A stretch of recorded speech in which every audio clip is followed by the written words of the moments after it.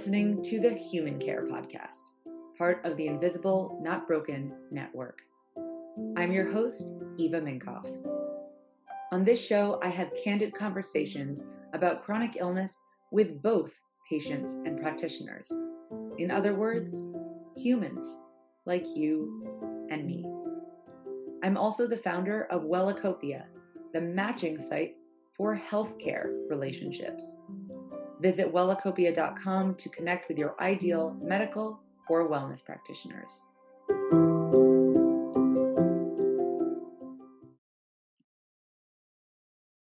Today's episode is part 3 of my conversation with Sneha Dave, the young adult that cannot be stopped. She is determined to change the world for the better, all while taking on ulcerative colitis and more. If you haven't yet listened to parts 1 and 2 of our conversation, I suggest going back and checking those out. As for one last mentioning of her list of accomplishments, in her spare time, Sneha is an avid wilderness advocate and enjoys mountain climbing. She most recently climbed, wait for it, Mount Kilimanjaro, the highest mountain in Africa, also known as the highest single freestanding mountain in the world. In part 3 of our awesome conversation, we discussed healthcare communication and literacy, her love for hiking, the outdoors, and athleticism, despite chronic illness, and striving to balance keeping track of health while there are so many opportunities as a young adult. Before we get started, a reminder that all conversations and health claims on this podcast are based on individual experiences and expertise. Everyone has their own personal and professional truths and should be treated as such. Okay, guys, let's get started. When it comes to communication, actually, let's say on an individual basis between whether it could be a healthcare provider or just someone working in healthcare and a patient, what does successful communication look like to you? So, I think successful communication looks like open-ended questions, and questions that aren't targeted necessarily specifically toward the physical symptoms. So, understanding the environment as it pertains to physical symptoms. So, for example, if someone's in college and they have a lot of stress, well, that's probably going to exaggerate a lot of symptoms. So, how do we focus on removing the stress, whether that be extra time on exams or extra accommodations? So, there's a lot of things that aren't necessarily addressed that could be not easy fixes, but certainly fixes that could alleviate some of the symptoms, if that makes sense. So, I mean, at least for me in college, like, I think that there were some things that my physician did that made my college experience a little bit better, such as allowing me to have certain accommodations, and us having that conversation about that was really helpful rather than me just, telling them my physical symptoms and them leaving. So I think that's really important. And then, of course, understanding cultures is so, so important. I mean, even understanding the health literacy levels of parents or guardians is really important, but also of the individual patient if they're too old to be accompanied by their parent or guardian. Right. Understanding, so health literacy, for those, in case you don't know, is basically your ability to comprehend what a health professional is telling you. And some doctors speak in doctor speak, and therefore you really don't know what's going on. Sometimes actually they dumb it down in a way that's like, okay, I need more information than that. That's really not helpful enough. I've even found that to be the case. Maybe, I don't know for how many people that's true, but it's, so if I'm hearing you correctly, it's talking to a patient so that you see them as a whole person and addressing more than just their immediate needs clinically, but like what's going on in their life that may be impacting their health and vice versa. Mm-hmm. Yeah, absolutely. And I mean, understanding a patient's goals is really important too. So, I mean, obviously, well, chronic illness for most is just not ever going to really go away from someone's life. And so I think that understanding what the patient wants at that certain time is really important. So for me, for example, I mean, it's really important for me to be physically active, and climbing and hiking is a huge, huge part of my life.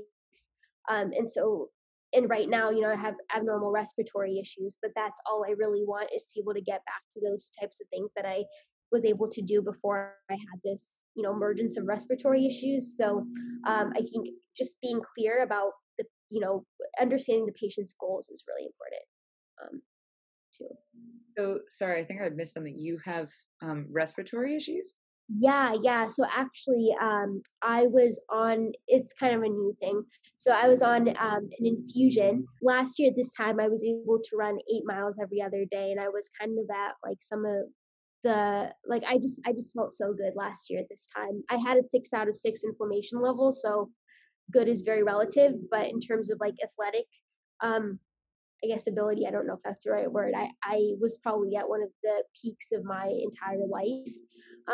And so I started this infusion to reduce the inflammation, but instead it gave me respiratory issues that I wasn't able to figure out that it was the infusion, because it didn't have that it has the potential to cause pulmonary issues.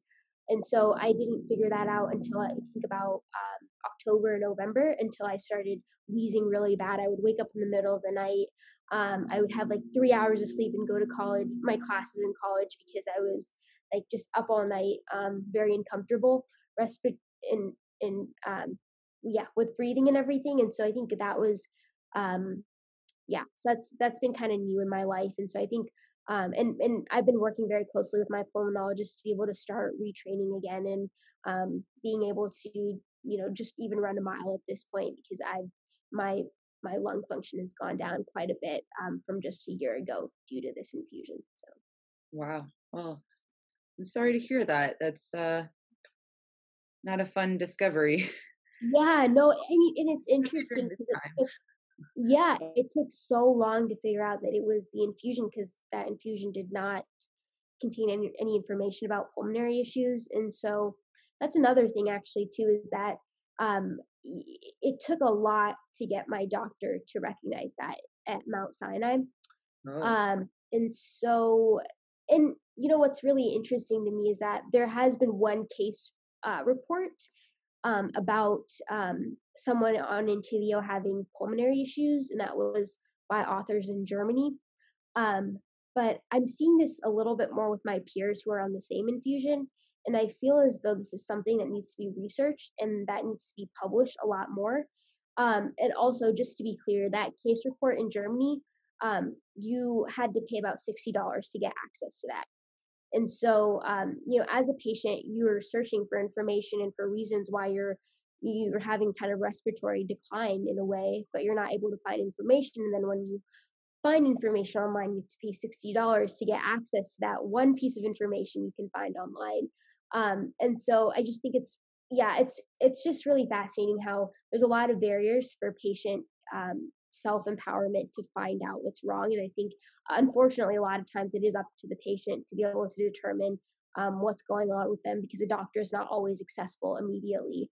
And for me, I live such a busy lifestyle. Like this summer, I was in Boston for the first half. I was doing research, and then for the second half, I was in New York City interning. And so I was like moving around a bunch of places, and I'm not the best at keeping track of my health either. So, yeah, which is something I'm still working on, even after about 15, 16 years of living with ulcerative colitis. And in fact, I think it's because I've lived with ulcerative colitis for so long that I'm just like, oh, it's fine, which is something that I'm really trying to work on, because that is not the case at all, and I need to be a little bit more on top of things. But once again, it's very hard as a young adult who has so many opportunities, and there's so many things going on, to have to focus on your health too. So a balancing act, always going to be a balancing act. right, And right. if it's not work, it's play, and we are all entitled to play. Um, Yeah, I always think my little tip is that is try to find ways to play while taking care of yourself, which I yeah, guess, well, maybe not with the respiratory issue right now, but hiking is a really good example of that. right. Actually, No, absolutely. I think outdoor recreation is so important, and that's been huge for me. I mean, my parents, my entire life, have been super outdoorsy people. I've been very lucky that they've encouraged just being outside and going on hikes and stuff. And so one of the things that's been, or two things that have been my release throughout college is I am a trail maintenance volunteer at my local state park, and I've been able to help keep one of the trails wheelchair accessible, which has been so much fun because I learned how to use a chainsaw and all these different tools. And it was just so much fun. I know it's really funny to me too that I use a chainsaw, but it's been so much fun just to be, outdoors and to be in a place where there's not like this hyper stress like there is in college a lot of times. But the other thing that's been really important to me has been climbing.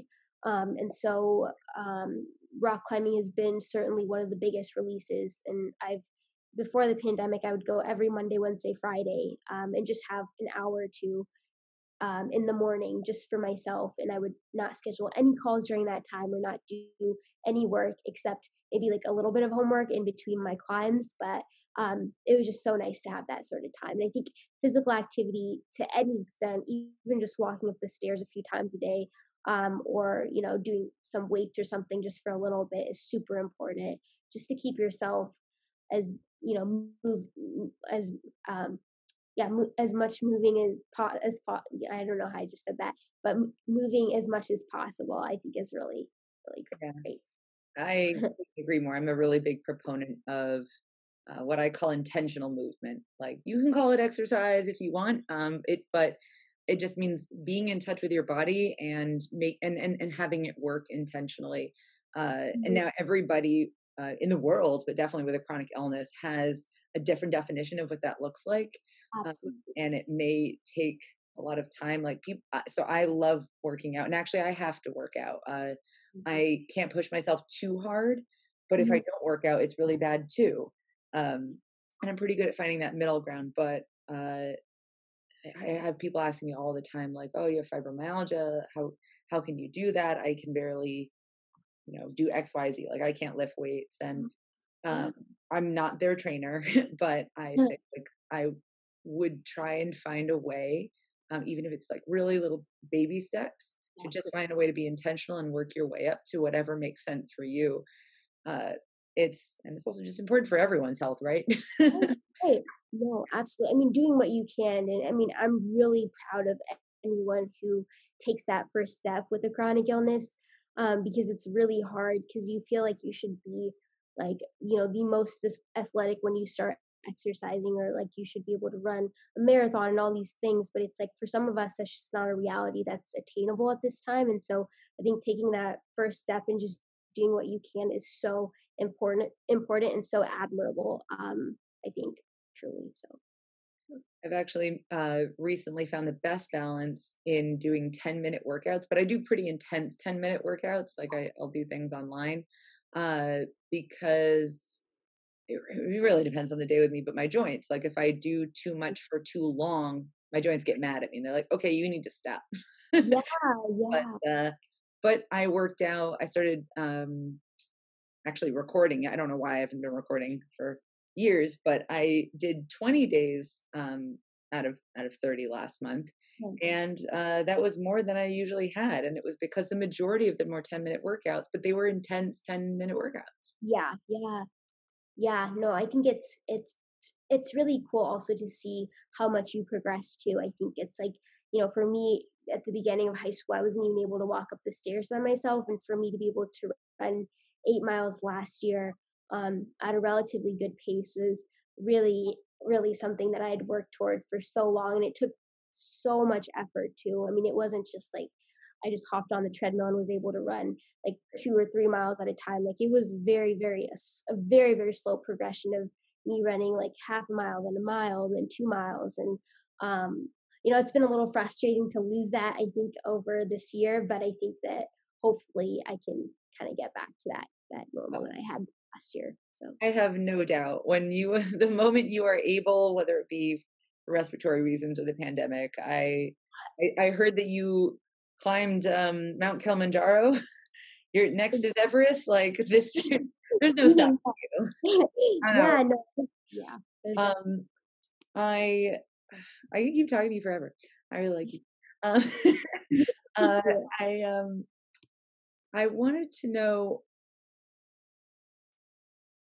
there's so much you've been working on around patient advocacy. And first of all, thank you. I just want to say one big thank you for taking initiative um, Mhm. in our community, and especially for an even smaller subset of our community of people of young adults, where really we just don't get like people with chronic illnesses in general are often overlooked, and Mhm. those with young adults, especially having uh, really experienced it intensely at a young age, Mhm. or it's, as you said, like a little bit delayed sometimes, like life in general is a bit more delayed. Mhm. uh I mean, I don't know if I've ever met anyone who really was supporting people in that age group, or with those particular problems. Like I'm 30 years old now. I just turned 30 like a couple weeks ago. I'm like, ah. and Yeah. um and I'm thinking about in my, like, it was the worst for me when I was in my late teens and early 20s. I didn't even get diagnosed until I was 20. Yeah, 20. Wow. And like I would have given so much to have had a community at that point. Mhm. I Right. really didn't know. I didn't know what was going on. I didn't know who to talk to, and especially with fibromyalgia, and I look healthy and all these things. Uh, Yeah. I felt very, very lost and judged. It was a hard time. So thank you for being that person for us. Yeah. Yeah, no, I mean it's really exciting. This, Health Advocacy Summit has grown so much because there is such a huge need and there's so many people who are kind of, young adults who are in this liminal state where they don't really know what's next for them and they don't really know how to navigate a lot of these excuse me, these social pressures. And so I think it's yeah, so I think it's really really a critical time, and I think if we can make sure that we're properly providing resources and intervening in this population, then we can have more, young adult patients go out into adulthood and fulfill, maybe their dreams before they got diagnosed, or just be in a place where they feel good and they can even pursue their employment opportunities that work for them, and things like that. So. Yeah, and you're creating mini advocates. Yeah, yeah, no, and that's part of our intention specifically. So the Crohn's and Colitis Young Adults Network was originally a nonprofit that I had created in high school. Um, but I sort of we kind of merged that with the Health Advocacy Summit because it's really hard to be doing two different organizations at once. So with the Crohn's and Colitis Young Adults Network right now, we are quite literally training the next generation of inflammatory bowel disease advocates. So we have fellows from this is our second year of our international fellowship program. So we have fellows from all across the US, and we have a fellow from the UK and one from India. And they're all young adults with inflammatory bowel diseases, and they produce monthly content for our website. Um, they hear from speakers in the policy space, they hear from speakers in the social media space. And then we also fly them all to a US based IBD conference, which has been canceled. So we're looking for a different one to go to and take them all to. But it's really a way to give them a platform and sort of take that first step if they haven't had the opportunity, and hopefully they can continue pursuing advocacy beyond the fellowship program. But we've gotten so much interest from young adults all across the world in this upcoming application cycle for our fellowship program. And unfortunately, we don't have enough funding to be able to support all of them. But we're really excited to kind of be taking a select few of patient advocates that we really feel can make an impact now and continue making an impact as they um, kind of go into adulthood too with IBD. Awesome. I love it. Well, we have to wrap up now, but um, is there any lasting message that you want to put out there, or even something you want to mention that you haven't had the chance to yet? Yeah, I think that I think one of a very generic piece of advice is to keep doing the things that you love, even, maybe even before you got sick, and the things that make you happy, and even doing them in a modified way, I think is really important for you kind of living up to what you see yourself living up to in a way. So I think it's really important to keep doing the things that you love and not let your chronic illness get in the way. I mean, maybe your chronic illness might modify what life looked like for you, but I don't think that it has to stop you from doing what you wanted to do before you got sick or before you got into a flare up, if you've had a chronic illness for a long time. And the other thing that I found that's been very helpful to for myself, especially with keeping myself is occupied and off thinking about my chronic illnesses as one can very easily do, is having a few things going on at once. So for example, I have health advocacy summit going on. I love to climb and I love to hike, so I'm kind of like dipped into kind of different areas, and I think that's been really helpful, and I think it's really important to have different things that you're passionate about and that you um, can kind of involve yourself and give your energy to, even if that's just a little bit of energy. It's just nice to have multiple things going on at once too. Very well said. Well, thank you so much for this. This was a delightful conversation, and I'm really excited to see what else you comes your way and what you put out into the world. And happy early birthday! Congratulations on Yeah. graduating. It's an So, exciting time. yeah. You make pandemic look really exciting. Well, it's crazy because before I was traveling like sometimes 3 or 4 times a month, and now I'm like not traveling at all, which is not gonna lie, really nice. Because I can rest a lot more. And traveling, especially while I was in college, was extremely hectic because it's like I was, my flight came back at like 6 or 7 a.m. and I was in class by like 10 a.m. and I was like, oh my gosh, I can't do this anymore. And so I would not wish this pandemic ever to happen again. I mean, it's been terrible for everyone, and I think specifically a lot for me as well. But it's just been given me a lot more of a time to like relax and get other things in order, specifically my health that I'd been neglecting for so long. There you So go. You got that break that you needed. exactly, and I've gotten all the medical tests that I quite frankly should have gotten like a few months ago. I've been getting those done, which has been very great for myself. So Well, I know that you're one to take advantage of an opportunity. So this is a different kind of opportunity. yeah, exactly. All right. Well, thank you so much. Yeah, thank you so much too.